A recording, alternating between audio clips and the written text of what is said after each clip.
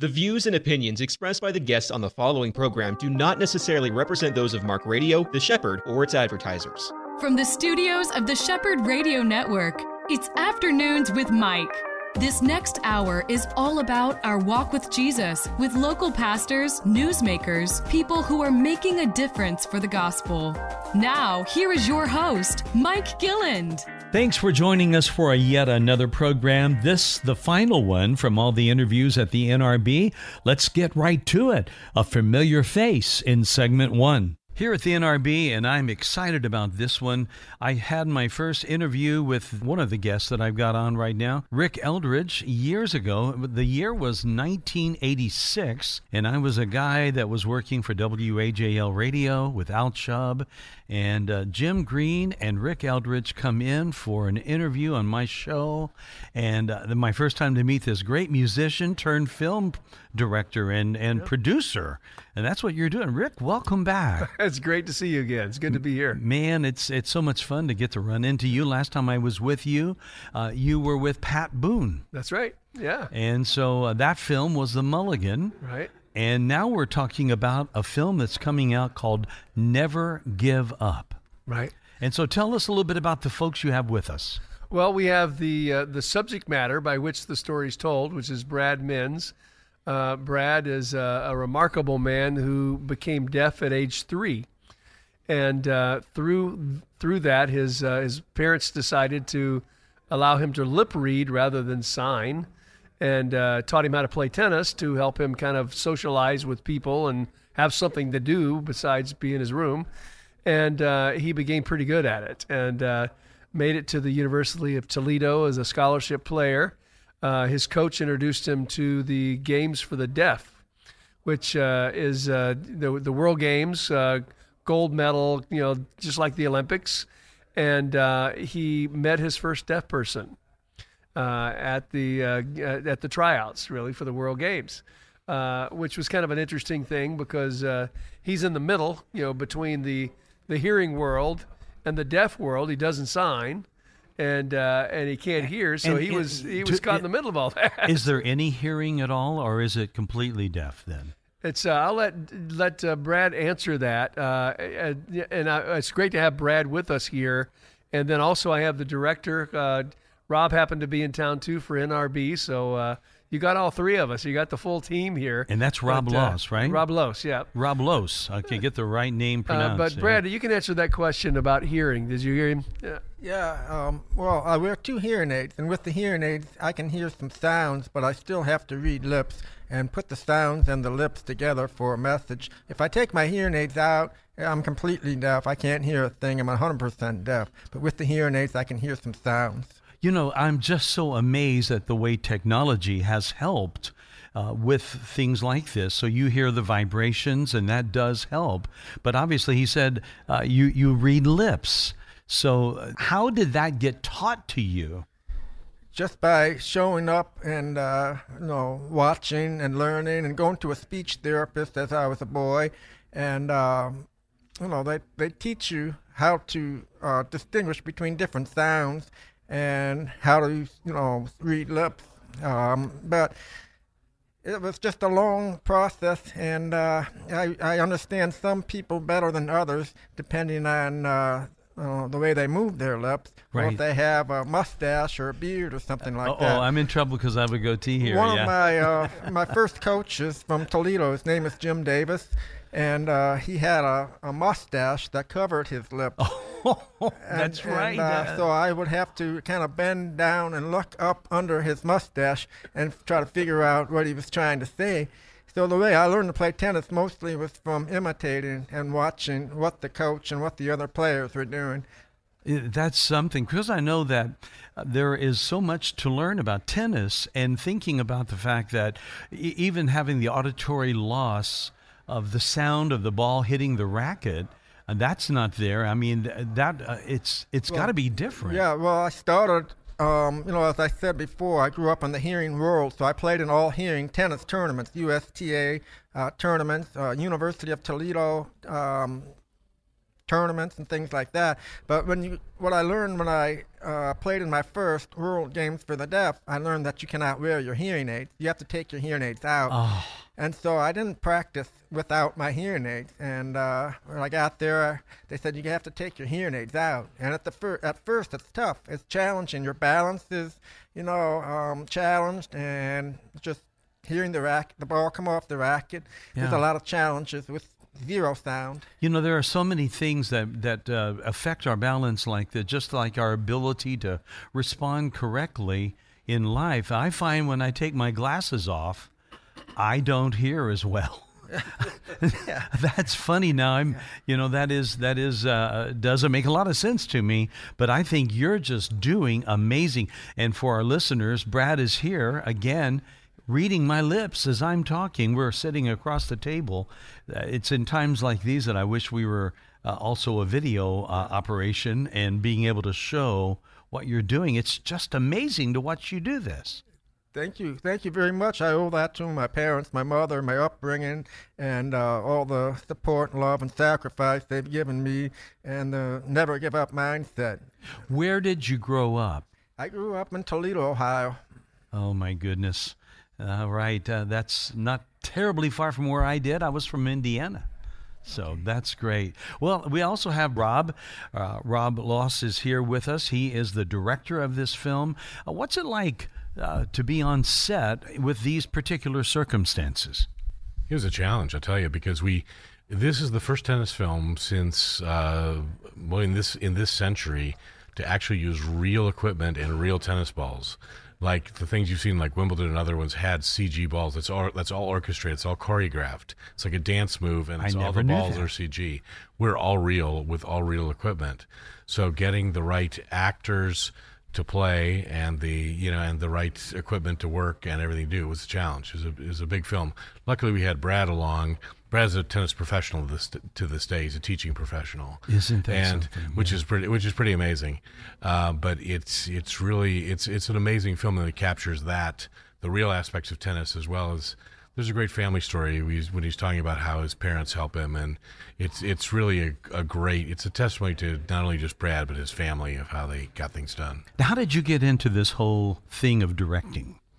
I'm a writer-director, so oftentimes I'll either writer-produce what I've done. So when I was 7 years old, I pointed to the television set and said that's what I wanted to do when I grow up. And so my mom bought me a director's chair, and I've been sort of doing parts of it ever since. Isn't that something? Yeah. So that was in Ohio.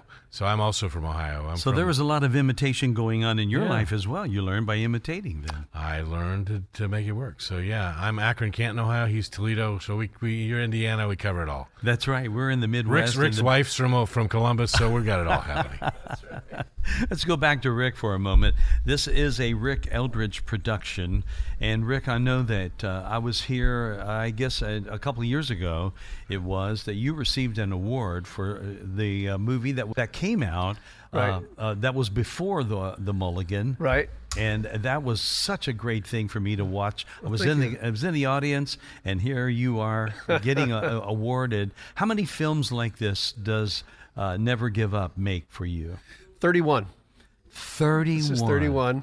I've done about 60 animated titles across multiple series, but as far as features, dramatic features, quite a few. So hopefully I got it right this time. Yeah, we talked about this the last time. You've done it. You've done great. My wife and I said, what was the name of that film? The one where When We Last Spoke. When We Last Spoke. The young lady that was in radio. That was Cloris Leachman. It was her last film. Oh, and yes. And then Melissa Gilbert, who was phenomenal, and Corbin Burnson. Then we had two young little girls that are both very famous now in streaming series on Netflix. So it's a great cast and a fun coming-of-age story and period piece. And we had a lot of fun with that. What I love about your movies, and the same thing with the Mulligan, there's this, at the end of the movie, there's this like feel-good feel that you don't get from most movies today. I don't care whether they're Christian films or not. Most films, you kind of get to the end of it, at least for me, and sometimes there's a darkness in movies. Yeah. But yours, at every one we've watched, it was like that was the sweetest thing.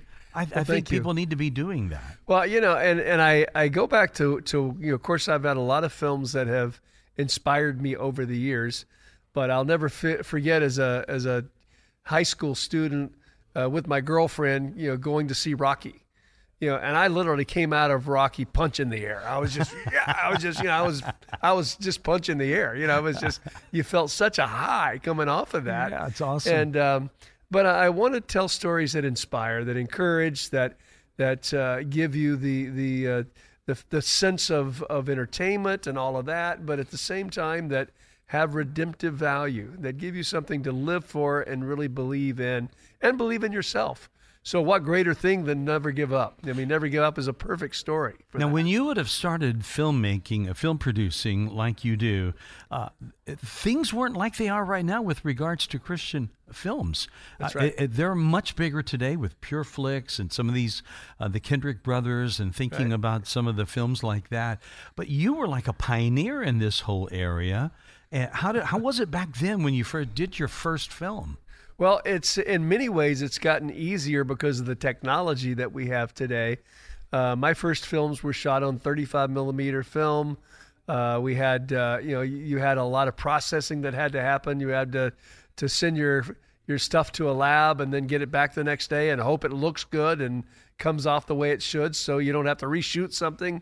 There was a lot more technical things we had to do just to make sure we got what we got. Mm-hmm. It was more expensive, and there were a lot of things that we did during those days that we have a lot of ability to. Like today, we can watch it and then we can see the film shot in a particular scene and then immediately roll it back and look at it. So tell something you can't do with film. Yeah, that's right. So the technology is your friend in a lot of ways, but I think for us, we've tried to maintain a very high level of quality in that, use that technology to better what we do.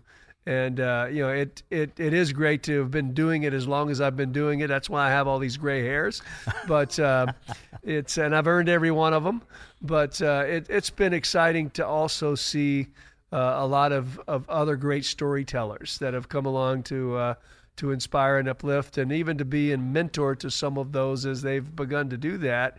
It makes me a real cheerleader for their work, and to see God use them and bless them in so many ways. It's exciting. Well, one other thing about you, Rick, before we go back over to Brad, I know that you were for years, you're a big-time musician, and we talked about that the last time you were with me, and I was it the synclavier or something like That's that? That's right, yeah. That you learned to play. It was the modern keyboard that was made kind of with film production in mind, right? Yeah, the synclavier was the very first digital recording keyboard and direct-to-disc technology, and it was an amazing, 2 6-foot towers worth of drives and opticals and everything else with a keyboard that kind of would sample sounds and all the things that we can do on our phone or our computer. We spent $1 million to buy a synclavier to do. But that was kind of my entree to film, quite honestly. I was contracted to Universal Studios and ran post-production at the studio here. And, while I was there, the synclavier was kind of the hub of everything. Everything was done in a digital. This was the transition from that 35 millimeter film to a digital technology. But I tell people, I've all of my life I've told stories. Used to call them songs, and they were 3 minutes long. Now we call them movies, and sometimes they're about 2 hours long. But it's still all about telling stories. That is really wonderfully said. I love that. A 3-minute story that is a song. That is just great. Let's turn back over to Brad for a moment. Brad, tell us a little bit what it was like for you to be on the set, to being right there watching these tennis players act out what you did in real life. It was one of the best experiences of my life, being on the set and seeing how a movie is made, and watching Rob direct everybody. They all had earpieces in their ear, and I didn't even know it. And I'm sometimes talking to some of the people on the set, and they're kind of looking away like they're listening to somebody else. And I finally realized everybody's got earpieces in. Right. And so they're all talking to each other, and so I had to kind of stay out of the way, because it just seems like everybody on the set was all working together to accomplish, a great goal. But yeah, it was one of the greatest experiences of my life, and I had no idea of how much is involved in making a movie. There's just so much talent. There's so many different things. It was a thrill. Now let's go back over to Rob for this question. Rob, this the setup of this is the 1985 World Games for the Deaf, right? Correct. So the story development as it goes on, what was that like to be directing people in something that happened, basically almost 40 years ago now? It was a challenge, and I think that it was lucky because I wrote it and directed it, so I could really have a sense of the story and how to make it work. So the challenge was, we'd show Brad at age 3, at age 5, at age 7 in high school and in college.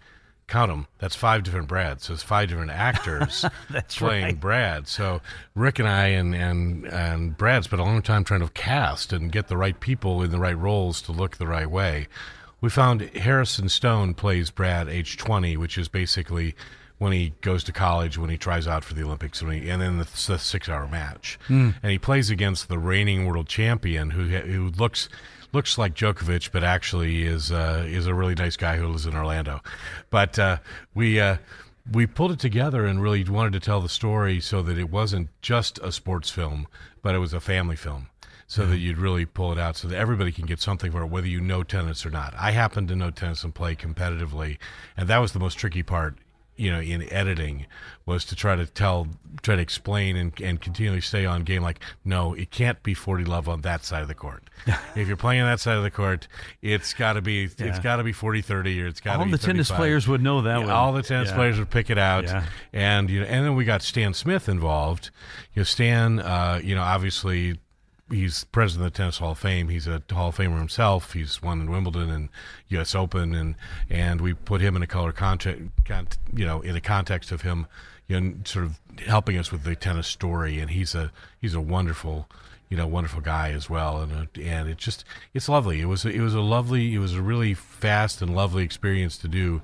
But it was really, I think it's a really interesting tennis film. There's not too many films about tennis. Well, there's not too many sports that are mentioned in the Bible, right? I mean, the Bible says that Joseph served in Pharaoh's court. So there you go. Boom. Oh man, Mike, that's I got to use that one. That's you hit. All right, that's great. I love that. That's it. Tennis in the Bible, my friends. That's right. Well, again, this is all about the life of Brad Mins doing the impossible in the men's single, the tennis gold medal finals of the 1985 World Games for the Deaf. That very same year was the year that my wife and our 2 kids at the time made the move from Indiana down to Florida. So that year is very special. When we watch this one, it's going to be very special, because I'm sure you kind of went back and you created 1985 again on the film, did. right? Huey Lewis even let us use "Power of Love," which is a big song there of the it year. is. So it's in the opening credits right there. So you get to see it. You'll be pulled back to 85 right away. Oh, my goodness. Rob Loos and also Brad Mins, who is the subject matter, and Rick Eldridge, the producer. Thank you guys for being here with me today. This is such a treat. And again, Rick, let's go back to you for this final question. Tell us about the distribution of the film. How can people watch it? The film will be in theaters September the 1st. Labor Day weekend. And you can, anywhere that you are, you can go to our website. Maybe find the theaters near you. They'll all be listed there. Website is just easy. NeverGiveUpFilm.com. NeverGiveUpFilm.com. Go there, keep up with us, look at the trailer. I think you'll like it, and then share it with others. Help us get the word out. This is awesome. I appreciate you guys being with me here, and we'll be back in a moment. This is Afternoons with Mike, and you're on The Shepherd. Pastors and financial leaders, do you need expert accounting or tax help? Do you have payroll or 1099 questions? Do you need a ministry expert to help you acquire real estate for your next project? If the answer is yes, yes, and yes, visit petraworldwide.org. Petra Worldwide has been strengthening ministries to transform humanity since 2007. Visit petraworldwide.org or call 855-481-9095. Palm Beach Atlantic University Orlando offers 3 distinct areas of study: an evening Master's of Science in Clinical Mental Health Counseling, an evening Bachelor's of Science in Human Services, and our new daytime Bachelor's of Science in Nursing. All of our courses are offered at our beautiful campus on Millennia Boulevard. For more information or to schedule a tour, call 844-PBA-ORLANDO. That's 844-PBA-ORLANDO.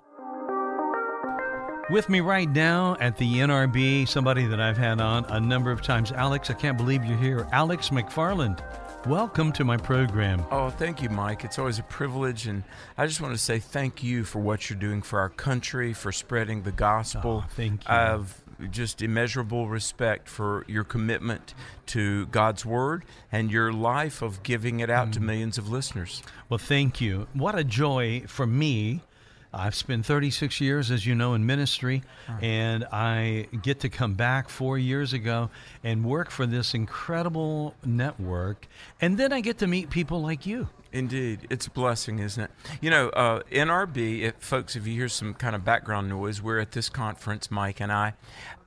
Recently, Charles Stanley went to be with the Lord. Yes, he did. And I met him many times, and I'm sure you did as well. There's a big poster. It's really large, and it says, "His calling remains our calling." You know, really honoring the homegoing of Dr. Stanley. But that's what every one of us as a believer has to stay committed to, that we have the calling, as many have said, to know him and make him known. That's a beautiful thing, to know him and make him known. I think I've mentioned this on the air before, that was the theme, almost the byline of our church when it was first founded. The church that I'm a part of in Orlando was planted in 1985. The year I accepted Christ. Oh, really? Yeah. Well, that year, Danny Jones, who was the leader of our church, the founding pastor, taught a series on knowing Christ and making him known. That was our goal as a brand new church. And those two things are not, they're not necessarily connected together. A lot of people think, well, you know him, but, they never open their mouths to make him known. Yeah. And so they can be mutually exclusive almost when they should be intertwined. You know, Mike, I'm probably the last guy you ever think would go into the ministry.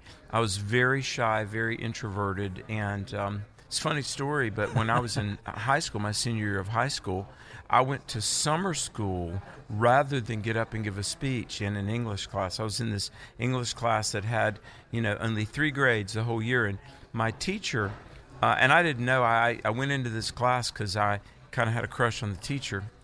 She did not reciprocate, oddly enough. Thankfully, yeah, right. But she said, "Alex," and this was like 2 weeks before graduation, she goes, "Everybody has given a speech but you, and you've got to write a 15-page speech and get up and deliver it." And I said, "Miss Catterman, I don't want to give a speech. I don't want anybody to look at me." She goes, "Well, you have to do it. It's 30% of your grade."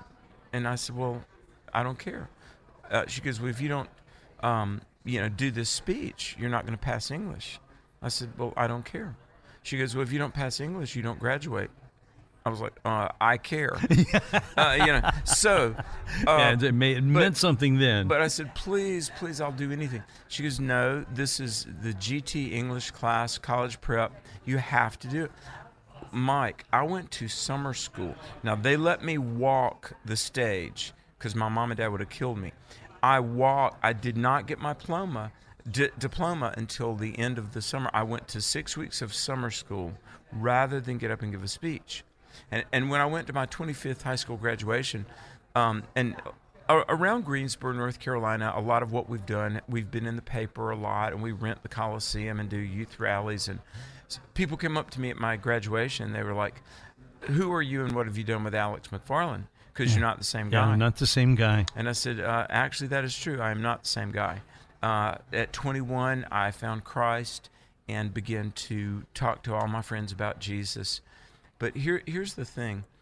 Every Christian has a role to play in Christ's Great Commission. You know what I mean? Mm-hmm. So listen, this was the Kodak moment that really did change the trajectory of my life.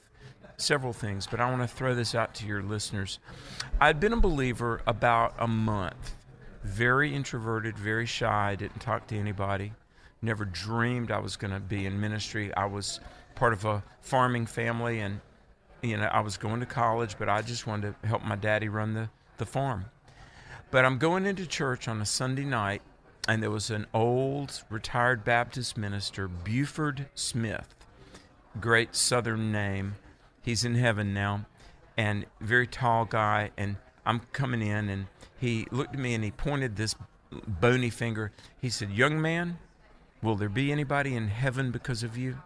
Oh, wow. And I stumbled, and I stammered. I said, anybody in heaven, it's because of Jesus.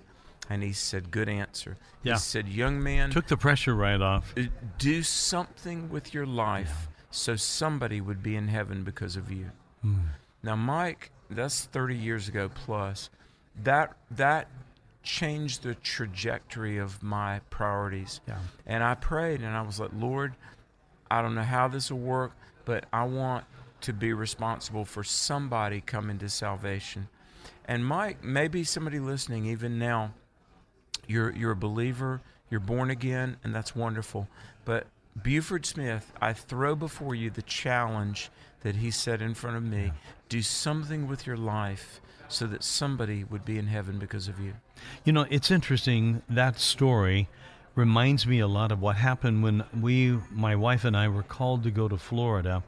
And for us to make that commitment, leave all of our family, go to an unknown area 850 miles away, but I felt God calling us to do that.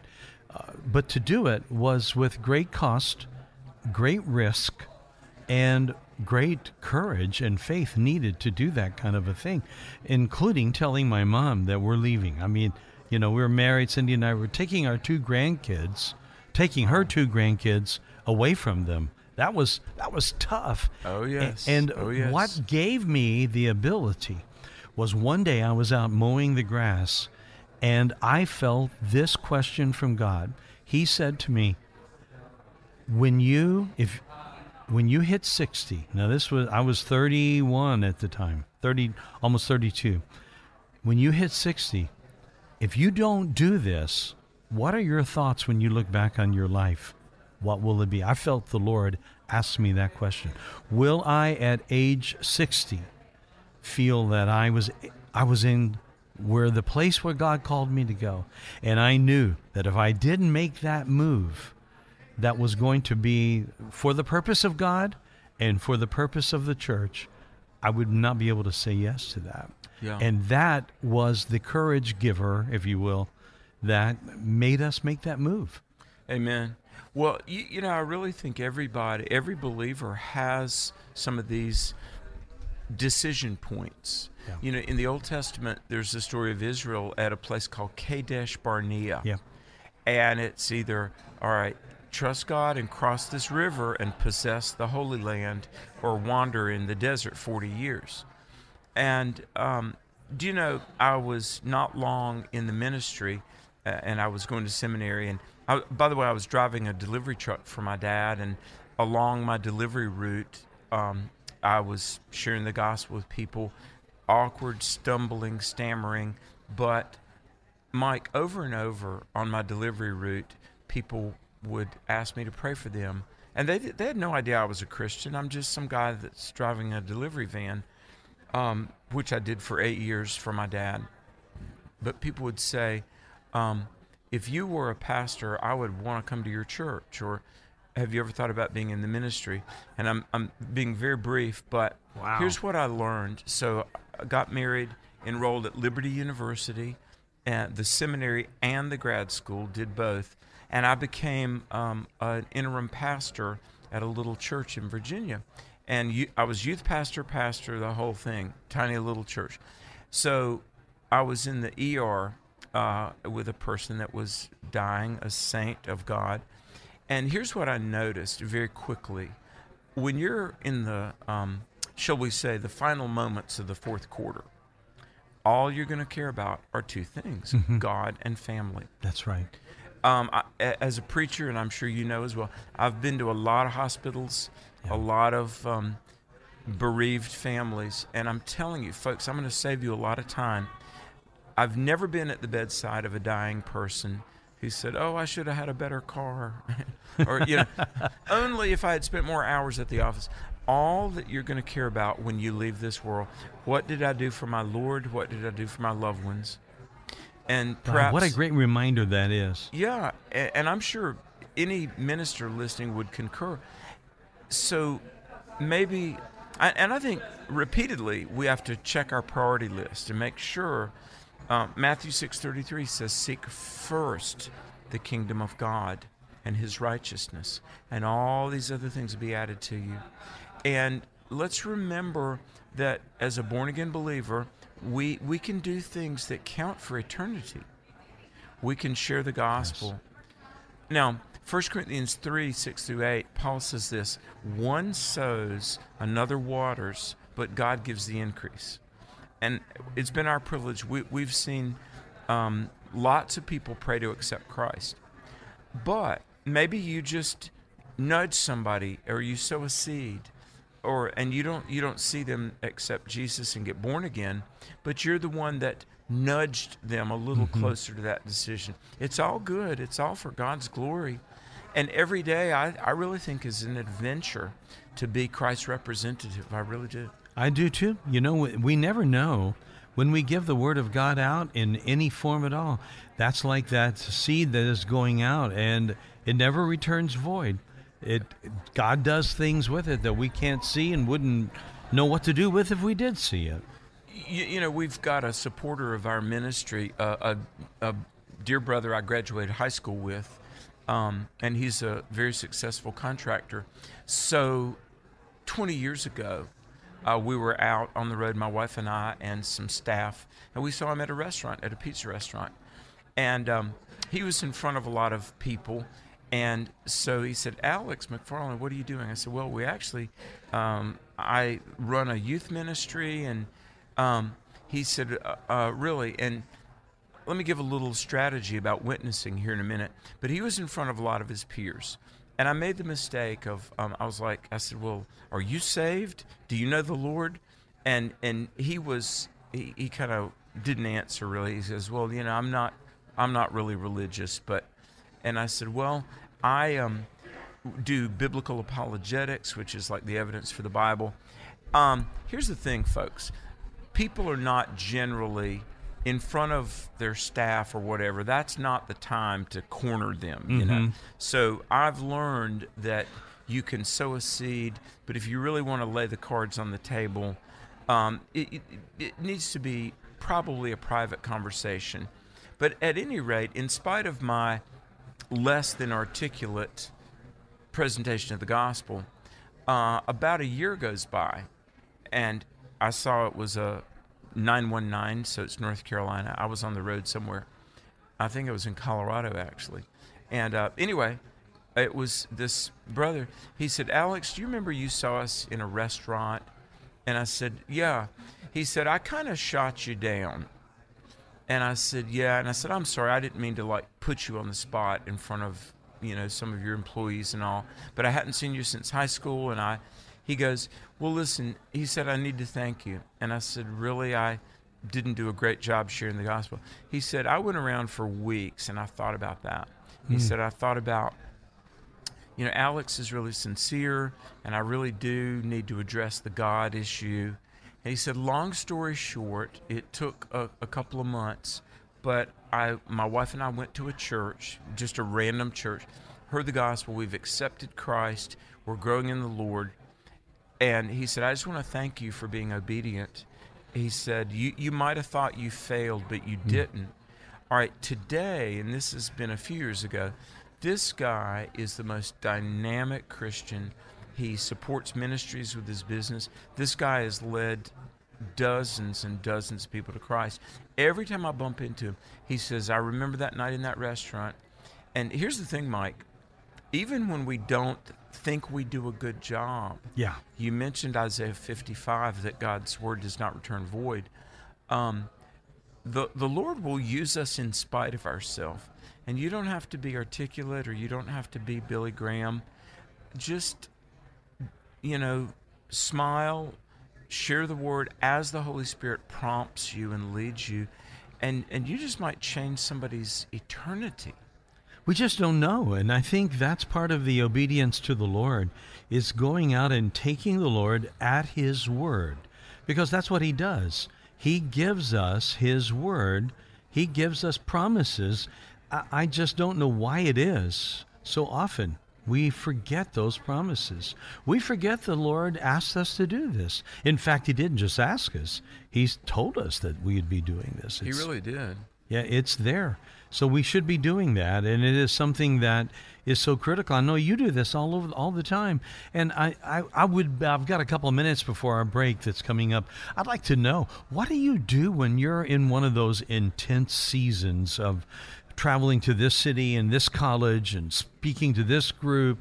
Because I know this is not an easy culture to be bringing the gospel to a college campus, but you do it all the time. How do you keep yourself energized? Well, I have learned in my 50s that God gave us this wonderful gift called a good night's sleep. See, I was not aware of this. Did you know, Mike, this is amazing. Some people actually get 7 or 8 hours of sleep. I was unaware you could do this. You can do that, and it helps. It does help. In recent years, and being married to a nurse for 33 years, my wife Angie is a nurse, and she is like, okay, lights out, enough on the computer. You can finish that book later. You're going to bed. So we... I will say this. Here's something that has revolutionized my life is 1 Corinthians 6, that Paul says, we are not our own. We're bought with a price. Right. Therefore, glorify God in your mortal body. Stewardship. Yeah. Time, talent, treasure, testimony. That's not original with me, but look, we all have 168 hours in the week. We have our abilities, which I think our strengths and our skills align with what God's purpose for our life is. And then we all have some finances, and God owns them. And then we have our influence. So let's just call it time, talent, treasure, testimony. These are all areas of stewardship.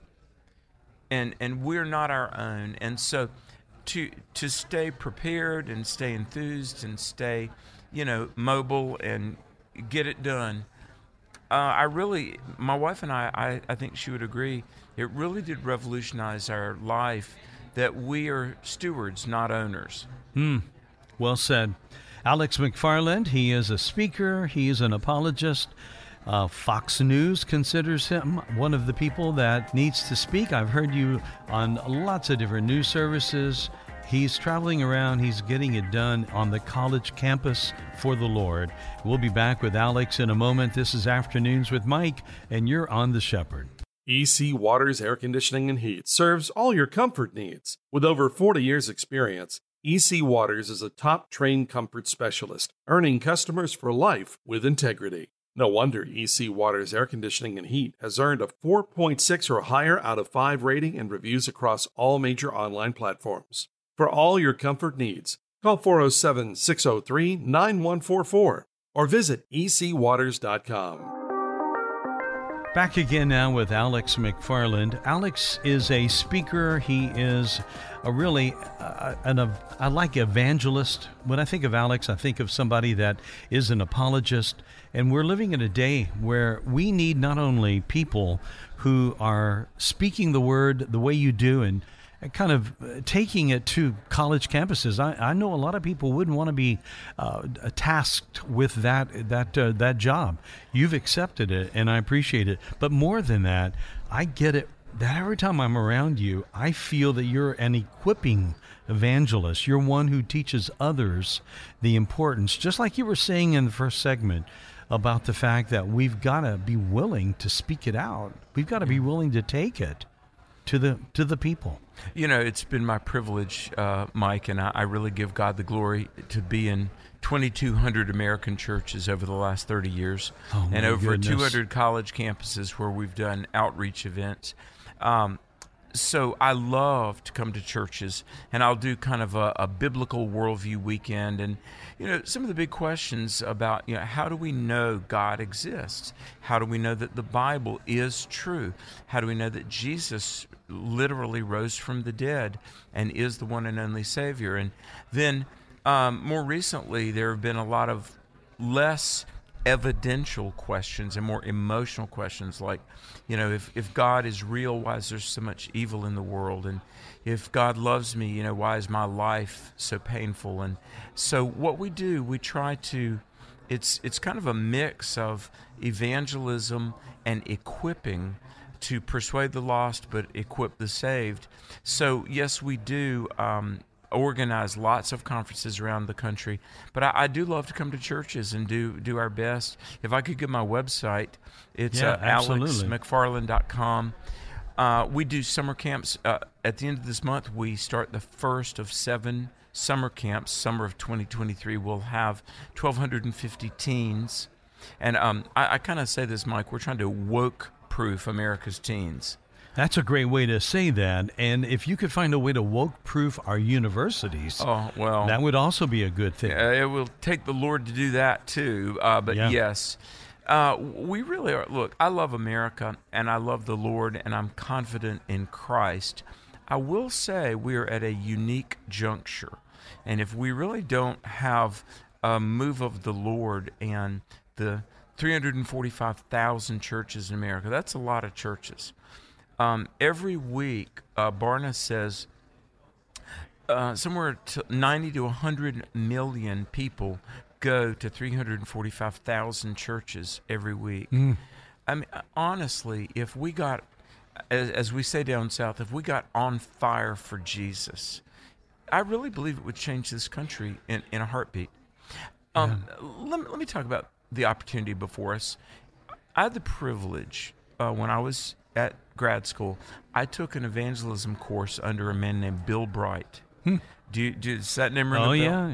Yeah, Campus Crusade for Christ. Crusade. His son Brad is a dear friend, and Brad said that was probably the last college class he ever taught. But Bill Bright taught my personal evangelism class, and I knew I was very honored to be in that class.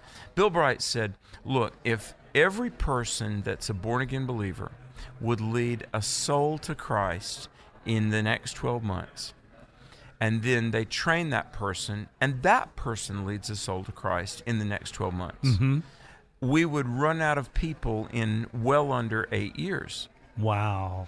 Now, I remember hearing him tell that about the power of multiplication. Yeah. And one day I was leaving class that was kind of a skeptical guy, and he goes, that would never happen. The whole wide world could not be brought under one message ever. I mean, well, let me take you back to February of 2020. And again, my wife is a nurse, and so I keep up with a lot of medicine and things going on. And we had a conference February of 2020, and we got the word that the venue we had rented was probably going to close because of this juggernaut coming called COVID. All right, here's my point. February of 2020, most people had never heard the word pandemic or quarantine or COVID. That's right. A month away yet. By March, I was watching television in mid-March, and it showed Zambia, where I had recently been. And people in the bush country of Zambia were wearing masks. Now, here's my point. In about 4 to 6 weeks, the whole wide world was brought under an ideology and a behavior, because all the oars were being rowed in the same direction. You had government, you had educators, you had media. Isn't it something that honestly the whole wide world, in a matter of weeks, could hear the gospel if we spoke with a unified voice? And why can't we? Why don't we? As a body of believers, we really should have one thing we live for, and that's what Habakkuk wrote, that the knowledge of the Lord cover the earth as the waters cover the sea. So it sounds like there would be, from your perspective now, a lot of hope yet for this country. All we would need to do is not bow the knee to the hopelessness of the word from the progressive left, but really just seek the Lord. But you're right, it was like an overnight thing. I mean, it was only going to be 2 weeks to flatten the curve. And it was a lot longer than that, but in a short order, you're right, all the world was changed. Amen. And that could happen again with the gospel. Well, yeah. I think one of the great power sources that we sort of don't harness is the power of unity. And I know, look, hey, I give God the glory. I've spoken in more than 2,000 churches. And I kind of jokingly say I've spoken in churches where they sleep in the pews. I've spoken where they jump over the pews. It's all good. One of my heroes in the 19th century, D.L. Moody, said, any friend of Jesus is a friend of mine. Brothers and sisters, we got to work together. Okay, 1 John 5:1. 1 John 5:1 says, whoever believes that Jesus is the Christ is born of God. It's pretty simple, isn't it? Yeah. And it goes on in 1 John 5, and it says, if you believe that Jesus is the Son of God, you are born of God. And whatsoever is begotten of God loves the brethren. Now, here's my point. And I was ordained in the Baptist Church. I've been Methodist, Presbyterian, Assembly of God. Twice I've done biblical worldview in Catholic churches.